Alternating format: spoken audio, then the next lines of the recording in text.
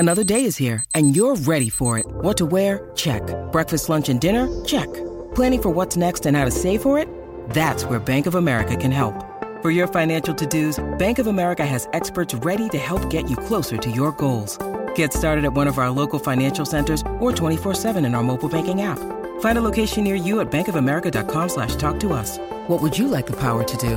Mobile banking requires downloading the app and is only available for select devices. Message and data rates may apply. Bank of America N.A., member FDIC. You're listening to the DCAU Review, hosted by Cal and Liam. Streaming on Apple Podcasts, Google Podcasts, Spotify, and at DCAUreview.com. Now, here's today's episode. Welcome, everybody, to episode 116 of the DCAU Review. I am Liam, and with me, as he always is Cal. And Cal, we have come to the end of another month, although sometimes it's difficult to tell because every day, every week, every month just sort of runs together. But we are, in fact, nearing the end of July, believe it or not, and that means we are wrapping up our latest stay in the world of Dakota and then the world of Static Shock, as we are wrapping it up this week with Static in Africa. Yeah, so a lot of us, it's funny, this episode obviously is from a very, very long time ago, as we'll discuss, but it's nice to think back to when Americans were allowed to travel the world. Vacations were a thing. Summer was a thing. This is, to me, me and my wife talk about frequently how this is the summer that just doesn't exist. Yep. So, it was nice to live vicariously through Static for this week's episode as he takes a little trip to Africa. Hey, that's the name of the episode. So yeah, it's a fun ride. We get to sort of broaden the horizons a little bit. We kind of get a little bit of talk on sort of real world, real life, present day topics. We get some cool action from some superheroes from another country. We got it all on this episode. Yeah, absolutely. And we will, of course, get into our four main categories, which, of course, as we haven't mentioned in several episodes, if this happens to be your first episode, first of all, thank you for listening. And second of all, we have four main categories that we always break it down by, Cal, and then that gives us our final score. Can you tell the listeners at home, if this is their first episode, what our four categories are? Absolutely. So we break them down, and each category has a score between 0 and 10. I don't think we've had but maybe one episode give us a 0 in a category. So that's an extreme rarity. 10, of course, being the highest. We have four different categories, as Liam mentioned. We have plot, then we have visuals and animation. So that's going to be based on, obviously, the animation changes from show to show that we cover, but kind of just blending that together, keeping things on model, but also interesting things that they decided to include as visuals in the episode. Then we have music, of course, which is going to be our soundtrack, going to be the score to the episodes. And then, of course, voice acting. These DCAU episodes are well known for their guest actors and a whole cast of voice characters that are just absolutely legendary at this point when it comes to voice acting. So we give each of them a ranking, and then we get a final score of blank out of 40. 40 out of 40, of course, being our perfect episodes, of which there are just a very few. We have several episodes that we like to call our top picks, which you can check out. We have broken those down at DCAUreview.com. You can head over to there. There's actually a top pick section that'll give you only the best of the best, and that's any episode that we have ranked 37 and up. So you can check those out at DCAUreview.com if you're interested. Check out the full archive there. Very good, Cal. And we will get into ranking this week's episode. But first, as is tradition, I have right here in my hands, I have the official IMDb synopsis for this episode that we get from the Internet Movie Database website. Perfect. And this is for the episode Static in Africa, which was written by Dwayne McDuffie, with storyboard supervision by Vic Dahl-Schale, with music by Richard Wolff and animation by Coco Enterprises. And that synopsis reads as such. The Hawkins family takes a once-in-a-lifetime trip to Africa, where the family take pride in their heritage. Are you sure that's the official synopsis? That is the official IMDb synopsis. That synopsis covers about the first 3 minutes of the episode.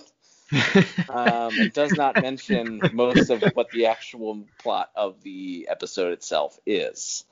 Like I said, that does cover sort of the beginning of the episode. Static, Virgil, his sister Sharon, and their dad are all on this plane. They go to Africa. We get a little bit of history of the culture there. They're in Ghana, and we hear about the culture, some of their culture there. Virgil is sort of remarking how nice it is to not feel so out of place. He tells his friend Richie that he doesn't feel like a black kid. He just feels like a kid. And as he's sort of enjoying and absorbing the culture, we get what I would say is the other 95% of the plot, which is they meet a doctor on a train who has some sort of research he's working on. He's confronted by a Tiger Man, for lack of a better term. Is there a better term than Tiger Man that I can say, Cal? I think that unless you were going to call him like Mr. Tiger or something like that, I think that's pretty fair. Yeah, and we can get into some fan theories later about whether or not he's an early splicer or some kind of metahuman, but yes, this strange Tiger Man and his followers. The tiger's name is Osibo. Attempt to steal the research that this doctor has, and they are confronted by the patron superhero of Africa, that of course being Anansi the spider. Yeah. So fun fact, Liam, I did some research, and are you aware that Anansi actually has a connection to another member of the DCAU? I'm not sure. I don't think I did know that. Well, I did a little bit of research, and as far as main DC universe continuity, as well as the Arrowverse continuity, Anansi is quite possibly responsible for creating the totem that Vixen actually uses to her powers. Of course, she's able to sort of draw upon the powers of different animals, different creatures. And he's actually, at least in the DCU proper, and certainly in the Arrowverse, he's responsible or believed to be responsible for creating that totem. So is it possible that he's also linked to the DCAU Vixen? I don't see why not. That's awesome. I quite truly did not know that. So that's a fascinating bit of trivia there, and I actually love that. Well, yeah, we don't get much in a way of an origin for Vixen, and as far at least in the DCAU version of her. Sure, yeah, and let me preface that by saying that Anansi in the DC universe is the African god of mischief, versus just being the character that we see sort of in this interpretation of him.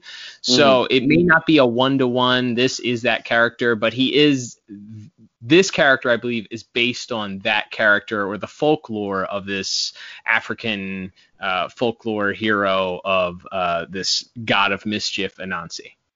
Yes, yeah, that's sort of alluded to a little bit. I think the name of the tiger, Osibo, is also a character from one of the stories about Anansi, which is, yes, this clever trickster god who often took the form of a spider in sort of African folklore. And he's manifested here in a more traditional, as you mentioned, a more traditional superheroic fashion. He does sort of have that I guess sort of a trickster power, as he's able to sort of create these grand illusions, as well as some others. He can kind of just do whatever. It feels like he can kind of just do whatever.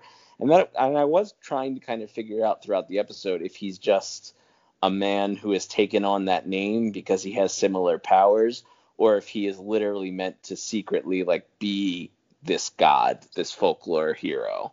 And obviously there's another episode with him, so that episode may go more into his origins. I think actually our friends over at Tim Talk just recently reviewed that one, so I'll have to listen to their review and catch up with that episode, as I haven't seen it in years. But yeah, that's so anyway, we have Anansi the Spider, the hero of Africa, and he's sort of defending this doctor's research. The tiger gets away with it. We find out that the tiger is seeking out this lost treasure that's underwater, and in order to get to the treasure, well, they got to blow up a dam and potentially flood a large portion of the continent. They're gonna blow up the ocean. That's right. Straight out of a Blue Lasers playbook. They are threatening to blow up the ocean. Yes, a very deep cut. But yes, they are there. But thankfully, Static, being the hero that he is, we've talked earlier this month about how Static sort of just has these random extra powers that he's given on any week, or depending on what the story needs. Previously, he has like special internet search powers.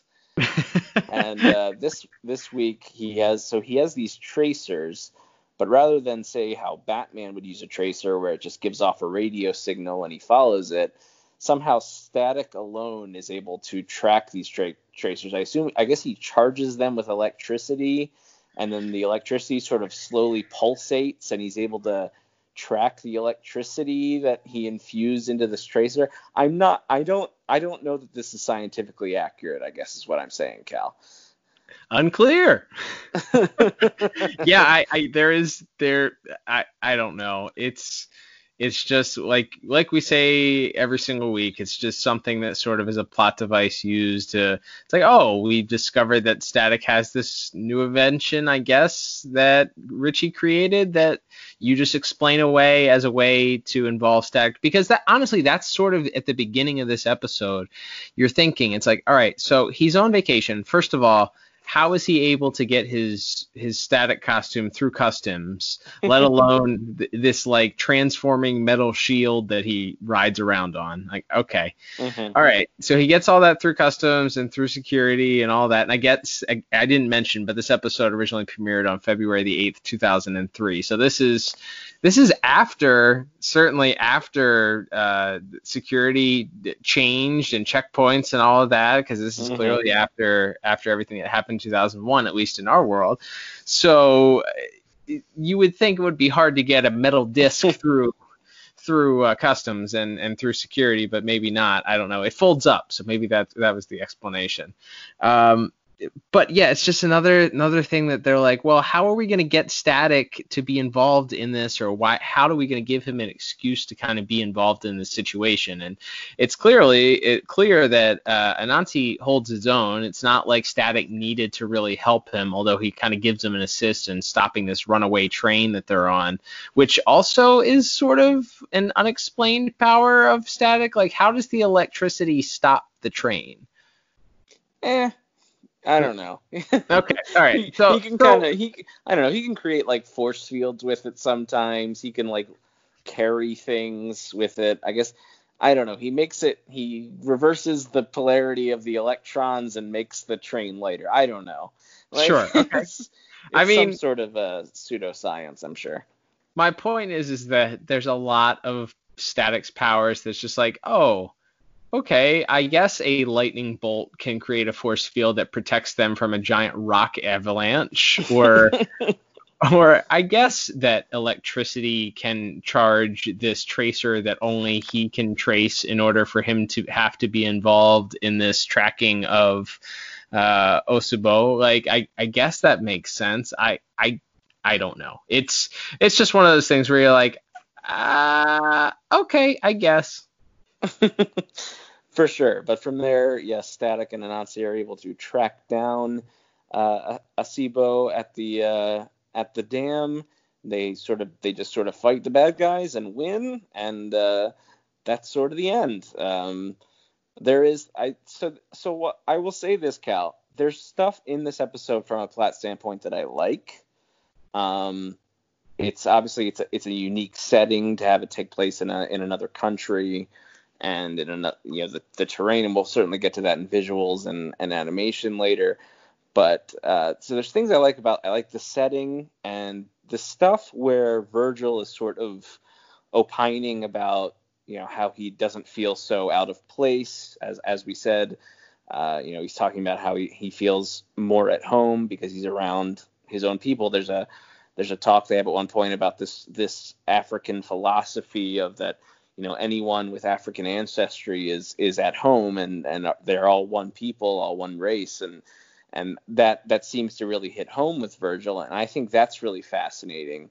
And then there's this little conversation they have at the end of the episode where Virgil's talking about how cool it is to have another African or black superhero to look up to, and Anansi sort of tells him, hey, I look up to you too, and people back home in America, they have a black superhero to look up to because you're there. And I really liked that, and I thought it was fascinating, and I kind of wish more of the episode had focused on that side of it.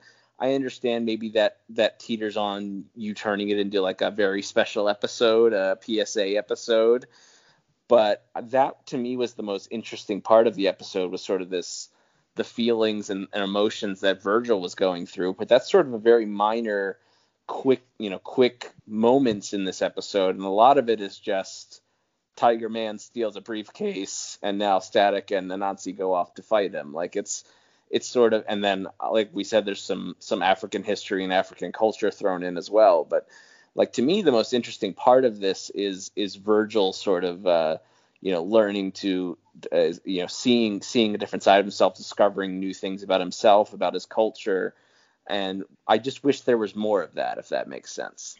No, I agree. And, obviously we haven't reviewed a lot of Static just yet. And I think looking at this back with 2020 eyes into a 2003 cartoon, it might be easy to kind of pick out things like, man, like there's a lot here that could be touched on that is very topical. That probably should have been topical for a very long time, and maybe it's just has a spotlight shined on it because of everything that's happened this year and over the last few years. So I think that in some way creates the interesting aspect of it, because you think about that and you think about the characters in mainstream cartoons and how much of that was almost Dwayne McDuffie's voice speaking. I mean, that's the whole reason why the Milestone universe was created, and why Static having his own cartoon is so important, is because you look at the characters in the DCAU until we had Justice League, where we had Jon Stewart, who became a focal point of the show at one point, but wasn't necessarily the focal point at the beginning, and wasn't maybe the main character right off the bat, or a main character right off the bat, despite being a part of the team. You didn't have a strong representation of an African American or an African American hero. And even today in comic books, obviously, and again, I'm speaking from somebody that's white, so that's yes. This is my perspective on things, but you don't have to have eyes to see that. I mean, you only have to have eyes to see that, the majority of superheroes in mainstream are not black. Yes. So that topic, him bringing that up as the character, almost being the voice of what young African American kids may themselves be experiencing or looking up to, or saying, man, it's difficult because I love superheroes, but there are so few superheroes that look like me that are on the screen. And Anansi, who obviously is who Static is looking up to in this, not only calls Static his hero, but points out very obviously, it's like, well, Static, you are an American hero that young black kids can look up to as a hero, to be a role model. So yeah, I think that's very interesting. I think that's obviously, like I said, I think because of how in our face, and how topical that certainly race relations and white privilege and all of that has been in the year 2020. That's that's, I think, certainly something that we're hopefully more sensitive to at this point, and that's something that kind of rings a couple bells when you see it and you hear it. But yeah, I don't disagree with you that that would have been a little bit more interesting to kind of pass through, maybe even having Static have a few doubts or have, been struggling with this throughout, because it's kind of just tacked on at the end. I mean, he talks a little bit in the beginning about, like you said, he feels like he can be just a kid in Africa as opposed to being a black kid. So there's a little bit of that touched on, but it's kind of touched on in that brief, and it's kind of briefly, and then kind of passed over, like you said, for Guy robs a train or Catman robs a train to till the very end, where they have this kind of heart to heart between Anansi and Static himself. So yeah, I think that would have been more interesting to cover. Obviously, though, it's also a children's cartoon that we have to look at, and it's dealing with probably a little bit less heavier topics. So I don't know. I think it's good. I think that could have been stronger with that, and I think that's more fascinating if they leaned on that a little bit more. My score may have been a little bit higher. With that said, I still gave Plot because it's fun.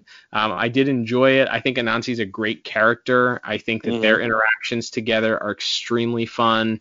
I think that tapping into this kind of lesser known African folklore legend of a character was interesting, as opposed to just we're gonna pull out another Milestone character, or we're gonna go with another random DC Universe character. So with that said, I gave Plot an 8 out of 10. Yeah, I'm right in that same ballpark.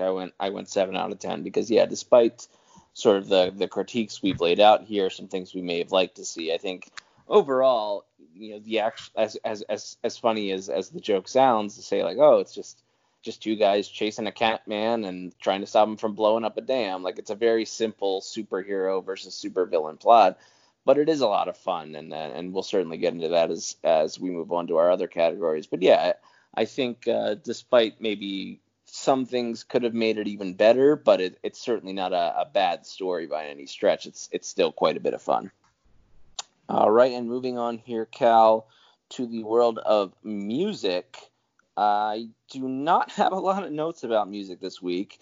I do enjoy the music on the train scene, kind of everything from when Osebo shows up and accosts the doctor to Anansi revealing himself. I really like the music there. A lot throughout the episode. I did notice there's a lot of the percussion is seemingly done on sort of more traditional African drums, more acoustic drums.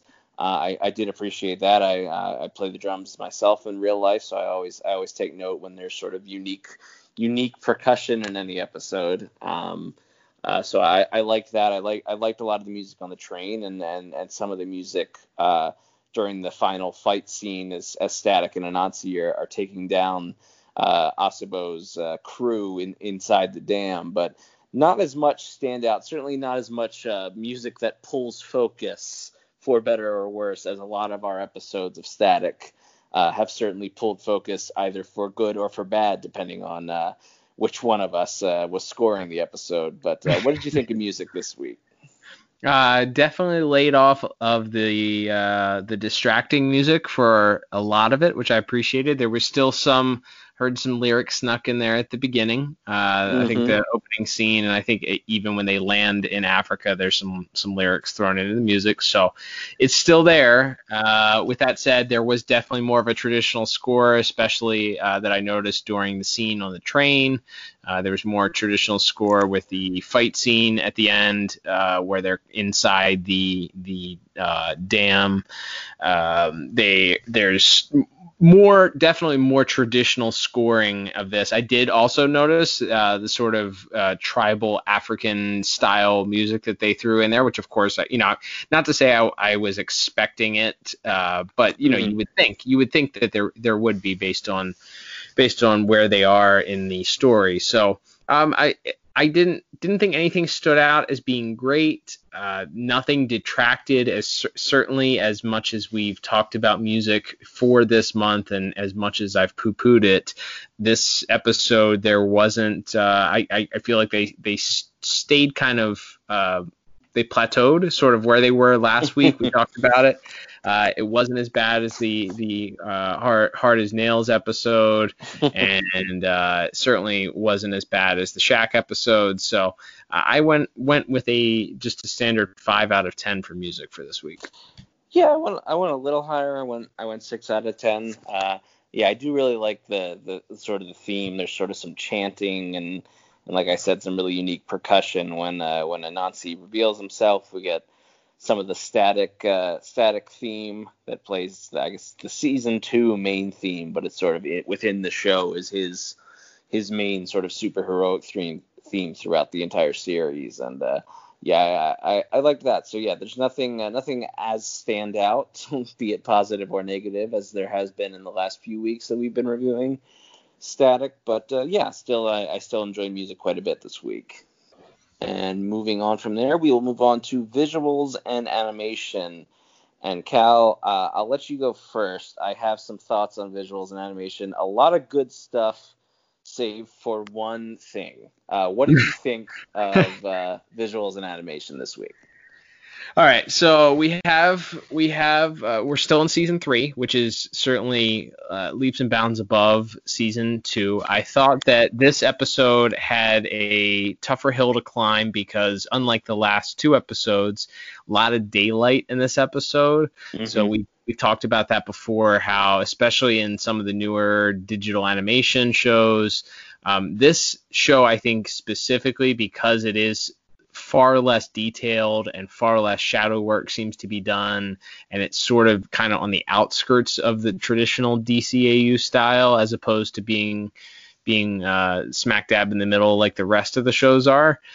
So all of that, I feel like, in a way, works against this episode being in the daylight. We've talked about how that sometimes disguises things, make it look a little bit less like the 90s Spider-Man cartoon and more like, Batman the Animated Series instead.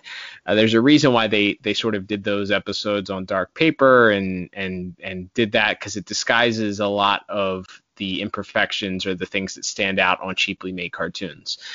So with that said, I think that there are some things that are interesting looking. Obviously, we mentioned this is the series debut of Anansi, so he is a gentleman that's sort of resembles, I guess his costume sort of resembles the Shadow a little bit. Yeah, a little bit. A little Shadow. Obviously, the Shadow wears his handkerchief on his face, like every good American should.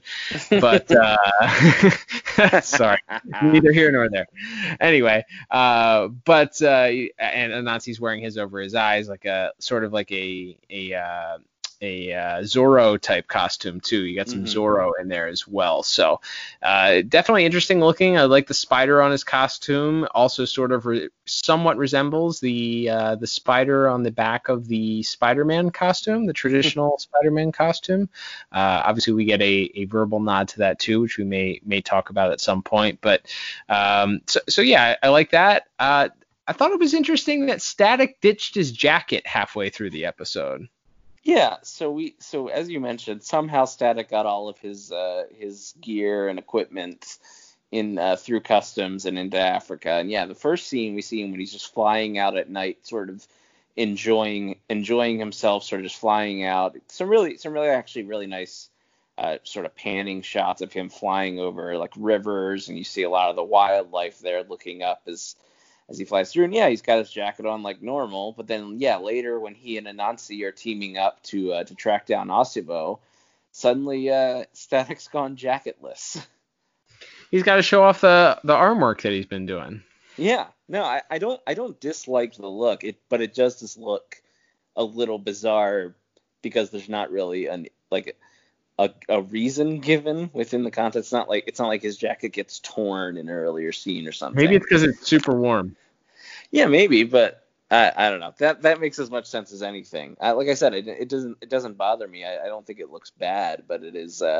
Yeah, it definitely pulled focus for a moment or two. But yeah, I will say for the most part, I really enjoyed this episode from a visual standpoint. I also enjoyed the design of Anansi. I like the way the way he doesn't, unlike Spider-Man, who sort of crawls on walls, he can just walk on them and run on them and stand on them. There's a great shot of Static flying on his little disc that he surfs around on, and Anansi is just standing on the bottom of it, flying around. And later they grab one of the henchmen and sort of flip around and throw the guy into the water. They do some really creative stuff with Anansi's powers, as well as his sort of powers of illusion that he shows off. Yeah, they do some really creative stuff with that. Also, I haven't talked about this in a while, Cal, but there is some gosh darn great #Cape movement in this episode by Anansi. There's a great shot where Static sort of uses his powers to blind the villains, and then it cuts to sort of this POV shot of Anansi standing in front of one of the bad guys, and he throws a punch into the camera, and then as you see the unconscious guard on the floor, Static and Anansi are standing there. Anansi's just in that classic hero pose, hand on hips, and that cape is just flowing, and it looks great. Like seriously, I was struck by, they did a great job. I think Coco was the animator on this episode, and I was impressed. First of all, I don't get to talk about #Cape movement very much when we do Static, so I had to bring it up on our rare occasions that I get to bring it up, but I love that.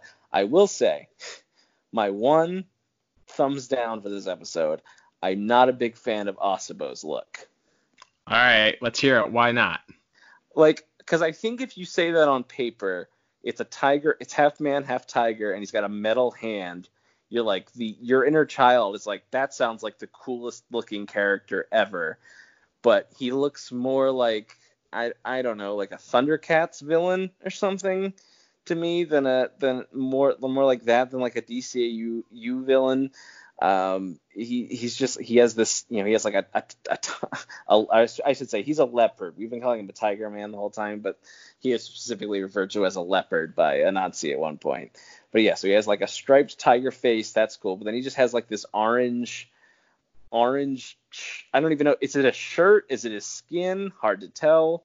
And then he has like yellow pants. And then yes, this one silver claw hand, which is cool. But I don't know, the overall presentation of Asibo as like this imposing villain that's gonna menace the people of Africa, I just didn't buy it. Like he looks like a Power Rangers villain or a Thundercats villain or something to me. He-Man, maybe. Yeah, I kept looking at him and thinking that they drew similarities from him to Bronze Tiger. It's like, were they not able to use like Bronze Tiger and they wanted to make the villain similar? Because as far as I understand, this is an original villain. He also is a part of African folklore. So I don't know. There's specifically a story, I believe, involving Anansi the spider trickster god and this leopard called Asibo. But so I guess it's part that, but yeah, he's not really, as far as I know, other than that, based on any sort of existing DC characters. Right. So I don't know. I don't know if there's visuals that they went off of or what have you, but yeah, it was an odd choice. He has the actual tail of a leopard also, so it's not just like, I don't know. I guess we can speculate. Is this a Dr. Milo like knockoff creation? Somebody in Africa got wind of Dr. Milo's experiments and decided to try their own, or he was shipping splicer material over to Africa also in an attempt to make this the metahuman half animal half man thing go international, or is this just like some sort of weird magic leopard that's turned into an anthropomorphic man? Or yeah, more questions than answers, I think, when it comes to Asibo, at least in this first episode. Like we said, there is a follow-up episode where Anansi and Asibo return, so perhaps it's better explained there. But as far as this episode in a vacuum, yeah, he's just, like I said, I was just very unimpressed with the look of this guy, and I just thought he everything else in the episode looks really good and looks pretty cool, and he does not look cool to me. So maybe they could have tacked this on into JLU at some point. Like, hey, Anansi could have joined the Justice League at some point. I mean, there's a lot of people in that crowd in Initiation. We don't know that he wasn't there. That's true. It's a good point. I would have liked to have seen him included at some point, or maybe the Justice League takes a trip over to Africa, or hey, maybe in like the Kronos episode they run into him somehow. Yeah. I don't know. Isn't Gorilla City in Africa? Oh baby, I believe it is. That's a crossover. And Bird City, I think, is also in Africa. No, I believe we established Bird City is in South America, if you recall. Oh, that's right. That's right. keep your highly intelligent, evolved animal cities separate, please.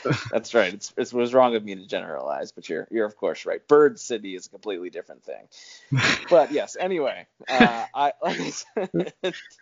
if you don't know what Bird City is, please check out our latest bonus episode of the DCAU review, where you'll hear all of our speculation as to the origins of Mr. Wing, who just recently made his DCAU and DC Comics debut in the recent digital first Batman the Adventures Continue comic. But continuing on with this episode. That's right. So yeah, other than Asibo's sort of disappointing look, I really loved the visuals all throughout this episode. Like I said, especially some of the way Anansi's powers were visualized. So I actually gave this a very strong score of 9 out of 10. I'm right in the same neighborhood. I went 8 out of 10. I think it's good. I think that the daylight stuff sort of brought my score down just a little bit. I think even the final battle, I appreciated that it was inside the dam as opposed to being outside. But I felt like a nighttime battle would have done that a little bit better. But who am I to decide what a 2003 cartoon? Actually, that's what we do here. That's literally what we're here for. Literally what we're here for. That's a good point. Yeah. So yeah, overall, I think it's a very strong visual episode either way, and that will bring us, Cal, to our final category, and that is, of course, voice acting. And not a huge guest cast, but we do have some notable guests. It's funny, Cal, both in the episode and in our review here, Spider-Man's been name-checked a few times. And that's interesting to me because playing Dr. Inoki, this doctor who's sort of doing research on this ancient lost city where this treasure is that Asibo is trying to locate is found, is voiced by one Roscoe Lee Brown, who in fact voiced the Kingpin on the 1990s animated Spider-Man series. Is this seat taken? No. Aquaba. Medasi. I am Dr. Inoki, professor of archaeology at the University of Ghana. I'm Robert Hawkins, and these are my children, Sharon and Virgil. We're tourists. From America, yes? Perhaps we are distant cousins. One never knows. That's true, kids. About 16% of all American slaves came from Ghana. Really? We gotta ditch Pop's books. I want to show them where the Ashanti kings used to live. Then you must go to the Prempeh Jubilee Museum. They have... Yeah, I thought that's an interesting connection there to the Spider-Man animated universe. I guess that's a thing. Well, actually, that whole Marvel animated universe is its own universe. That's its own show, or its own Elseworlds tale for another time. But yeah, interesting that he gets to. I mean, it's just one of those things where it may be a coincidence because he's clearly a very good voice actor, or it's something that they were like, hey, let's go do this because it would be funny on top of that. I don't know. I think that Andrea Romano just is able to pull out great voice actors and actresses, and this guy clearly, because he had a pretty big role, pun intended, on that show, just seemed to fit seamlessly into another role that they needed. Yeah, there you go. And speaking of everyone's favorite talking tiger / leopard, Asibo is voiced this week by Michael Jai White. And it's funny, Cal, that you mentioned Bronze Tiger, because folks may recognize Mr. White from his performances as Bronze Tiger on the Arrow series. Yeah, I would say he also did, from my recollection, he did Doomsday's voice also in Justice League. Is that right? Absolutely. Yeah, he was also in The Dark Knight, so a lot of different DC acting credits to his name. Actually voiced the John Stewart Green Lantern in the Justice League Heroes video game. And of course, I can't not mention that he was Spawn in the wonderful, in quotes, live-action Spawn movie from 1997. The best year for superhero movies, as we all remember. Oh, man. Todd McFarlane's still working on the reboot for that movie 23 years later, but yep. I'm sure Michael Jai White's performance was not the problem with that movie. I'll just say that. Sure. I like him as Asibo. Again, he's kind of just a generic, angry villain here. Like you said, he's motivated by greed, but I do think he does a solid job here as the villain of our piece here. The spider weaves his web, and the cat is caught. But a cat has many lives, Anansi. I can still detonate the explosives with this. So unless you want your flying friend crushed, you will reveal yourself. You press the button, and we all go. Do not tempt me.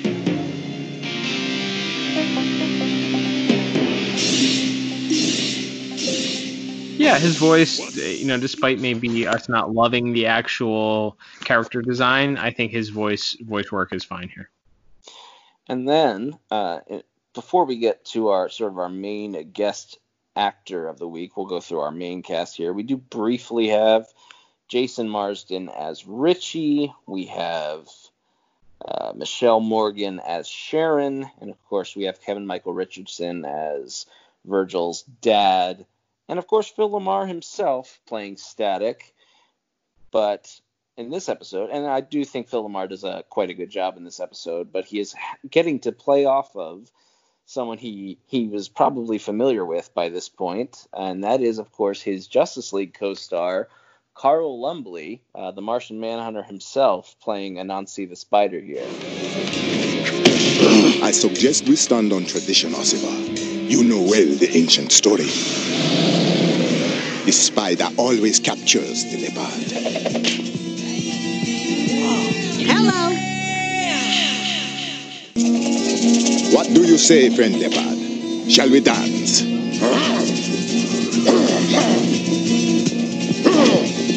is that? I am Anansi the Spider, ever at your service.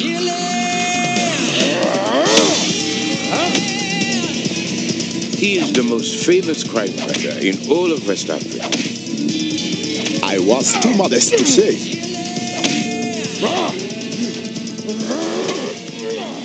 What did you think of Mr. Lumbly's work in it? Is it tough to have a recognizable voice playing a completely unique character? I think we discussed this going back to the Stalker episode of Batman Beyond, which you can hear in the archives at dcaureview.com or wherever you stream your podcasts. But yeah, we talked about that at the time and how he's such a unique voice. We've talked about that with the Joker and Mark Hamill's first appearance in Heart of Ice and playing another character. That comes up very, very often, it seems, again, because you have Andrea Romano who does the voice casting for these cartoons, and she uses a lot of the same people. So yeah, there are times where it's like, ooh, man, that's kind of weird, and not hear somebody else when you're watching a different character. I think with this, though, with the accent that he uses, he uses a pretty standard African Ghanese. I guess Ghanese is the way that you would classify it, right? Someone from Ghana is Ghanese. So he uses an African accent, and it disguised his voice enough where there were times where it stood out. You're like, oh, that's Carl Lumbly, but At other times, I kind of got lost in the voice itself and didn't notice it as much. So I think his performance, because of that, I think that speaks to his ability to play multiple characters, to be able to interpret this character differently than the way he played Martian Manhunter, different than he played the Stalker. It's a testament to Mr. Lumbly's ability to as a voice actor. He's really, really good. Absolutely. And I do think it helps that Anansi is so different, not only in the accent he chose, but also in sort of the way he delivers the lines. Anansi, again, based on this sort of trickster god of folklore, he's very quippy. He's very light, and he makes a lot of jokes. He's very, he's very, very humorous character, and I think that really helps it stand out. So yes, even though it is a recognizable voice, you can tell who it is, especially if you're like us and have been watching these cartoons for years and years. It is noticeable, but I think because it's so different than the Martian Manhunter voice or even the Stalker voice, I think it kind of stands out on its own. And like I said, I really enjoyed his back and forth with Phil Lamar as Static in this episode, and especially the scene at the end that we talked about as Static is sort of lamenting about not having a black superhero to look up to back home. And I will miss you, my friend, and your good humor. I'll miss you too, Anansi.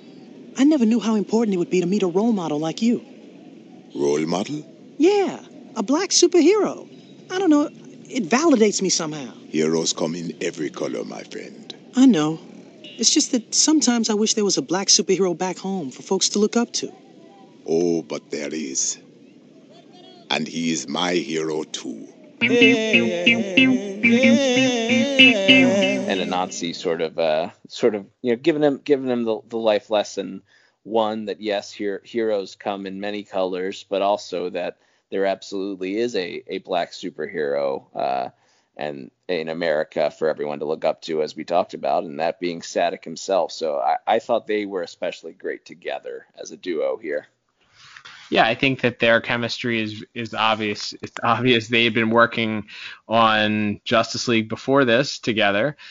So it's clear that they have plenty of chemistry. It certainly translates over to playing two different characters here on this show, and speaks to the professionalism of both of them and the ability to just get great performances out of each other. I think they do a great job.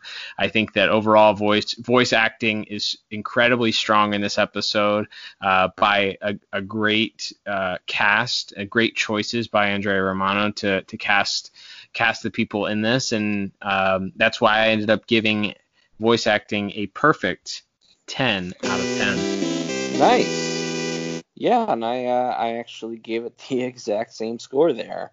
I also gave it a 10 out of 10. Nice. Yeah, that's I think that's the highest a voice acting score we've given for Static so far, and well deserved in this episode. Like I said, especially on the strength of Carl Lumbly and Phil Lamar there. But yeah, that'll begin to bring us to our final scores here, Cal, and tallying everything up. I have a final score of 32 out of 40. Nice. I am right in the same neighborhood, just a tick lower. I gave it a 31 out of 40. Nice. And yeah, I guess we can get into rewatchability here. I would give this one a thumbs up. Like we said, it's a fun episode. It touches on some very interesting themes. And then, yeah, obviously these characters do come back in a later episode of Static. So, yeah, I'd give this some thumbs up for rewatchability. No, I would agree. I think, like you said, because the character comes up, I think because of the importance of the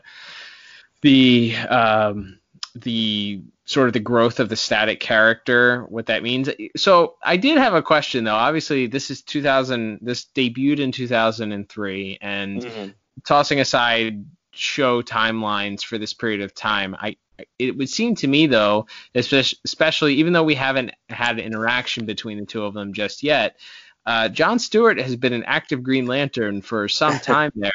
I guess Static just isn't aware that there's another black superhero in America.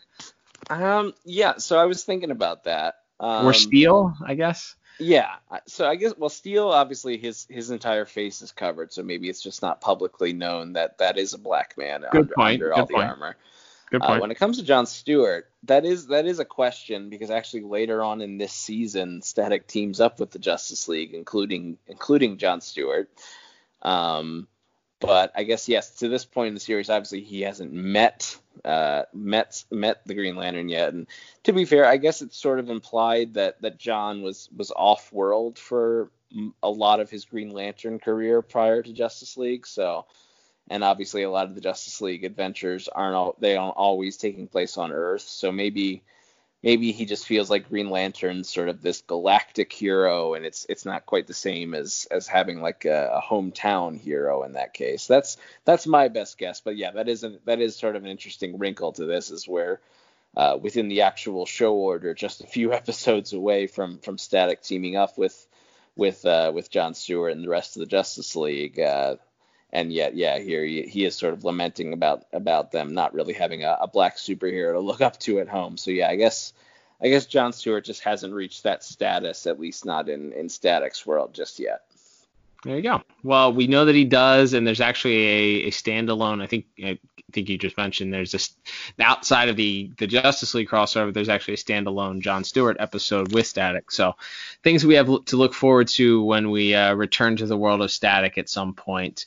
Not that we're necessarily going to cover those episodes the next time, but we'll definitely get to them eventually down the road, if not next time. Absolutely. And we are beginning to wrap it up here, Cal. We were talking off the air about introducing sort of a new thing to do at the end of the month, and that is sort of just a month in review. What did we learn? What did we enjoy this month? What are the things that really stand out to you this month as we covered Static for the second time? Well, things that I think it's widely known. I wasn't a fan of the music. That is still very, very difficult for me to kind of hold on to and grasp. I would say that this being only the second month that we've done of Static, I think it's learning that this show itself has its own voice, its own style, its own uniqueness about it. That while we've mentioned it feels at times more DCAU adjacent rather than DCAU proper. It creates its own world, it creates its own fun, and it has its own messages to deliver. And it's not necessarily to that more mature audience that Batman the Animated Series was directed towards, or even Justice League Unlimited towards the end, or Batman Beyond at times could be.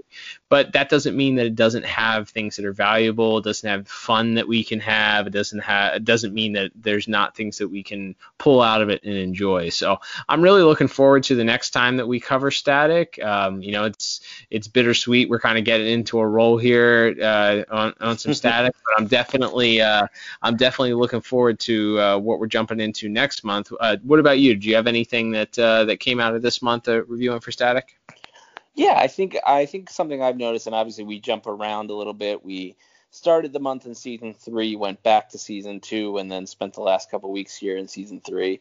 And thank you to everyone who voted in our Twitter poll. You all lovely people on Twitter actually helped us pick Static in Africa as our final review for this month, and we appreciate it because we had quite a bit of fun reviewing it. But I think something I've noticed sort of as you, especially as you get into these later seasons of Static, is you actually do kind of see, even though each episode doesn't have a lot of continuity or callbacks to direct plot points, you do see the evolution of Static from where he is in the pilot as this kind of scared kid who's learning to deal with his powers and juggle high school and girls and all that stuff and his family life, and we see him sort of grow into his own man and his own superhero, especially by this third season. So I think that's something I've liked looking at, and certainly as we go back and forth between the different seasons, as we will the next time we review Static, I like checking in with Virgil at kind of different points in this journey. I think that's really fascinating.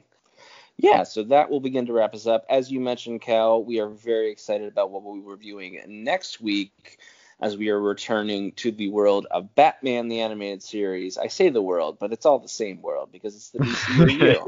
That's right. We're returning to the show, Batman the Animated Series, picking up where we left off. Unlike with Static and Superman and some of our other shows, we do review all of the Batman episodes in order. So we are picking up where we left off, oh boy, Cal, with the episode Tiger Tiger. We're going from a man that's a leopard man to a man that is a tiger man. So we mentioned, we called Osibo Tiger Man several times, but deepest apologies. We did not mean to say that all cat men are exactly the same. But yes, next month we actually have a Tiger Man, but it's Tiger with a Y. As we jump into Tiger Tiger, which is sort of a pseudo sequel to Cat Scratch Fever, which if you've listened to our podcast, you'll know that is one of the lowest rated episodes to date that we've done. So this is going to be interesting, Liam, an interesting way to kick off the month of August. Yes, it's going to be something of a Batman the Animated Series creature feature month, if you as we get into some of the episodes we have on the docket, all throughout the month of August. But of course, next week that starts with Tiger Tiger. But that's all next week, and we will talk about that at length then. But until then, I'm Liam. And I'm Cal. And we'll be back next week with another episode of the DCAU Review. Bye-bye.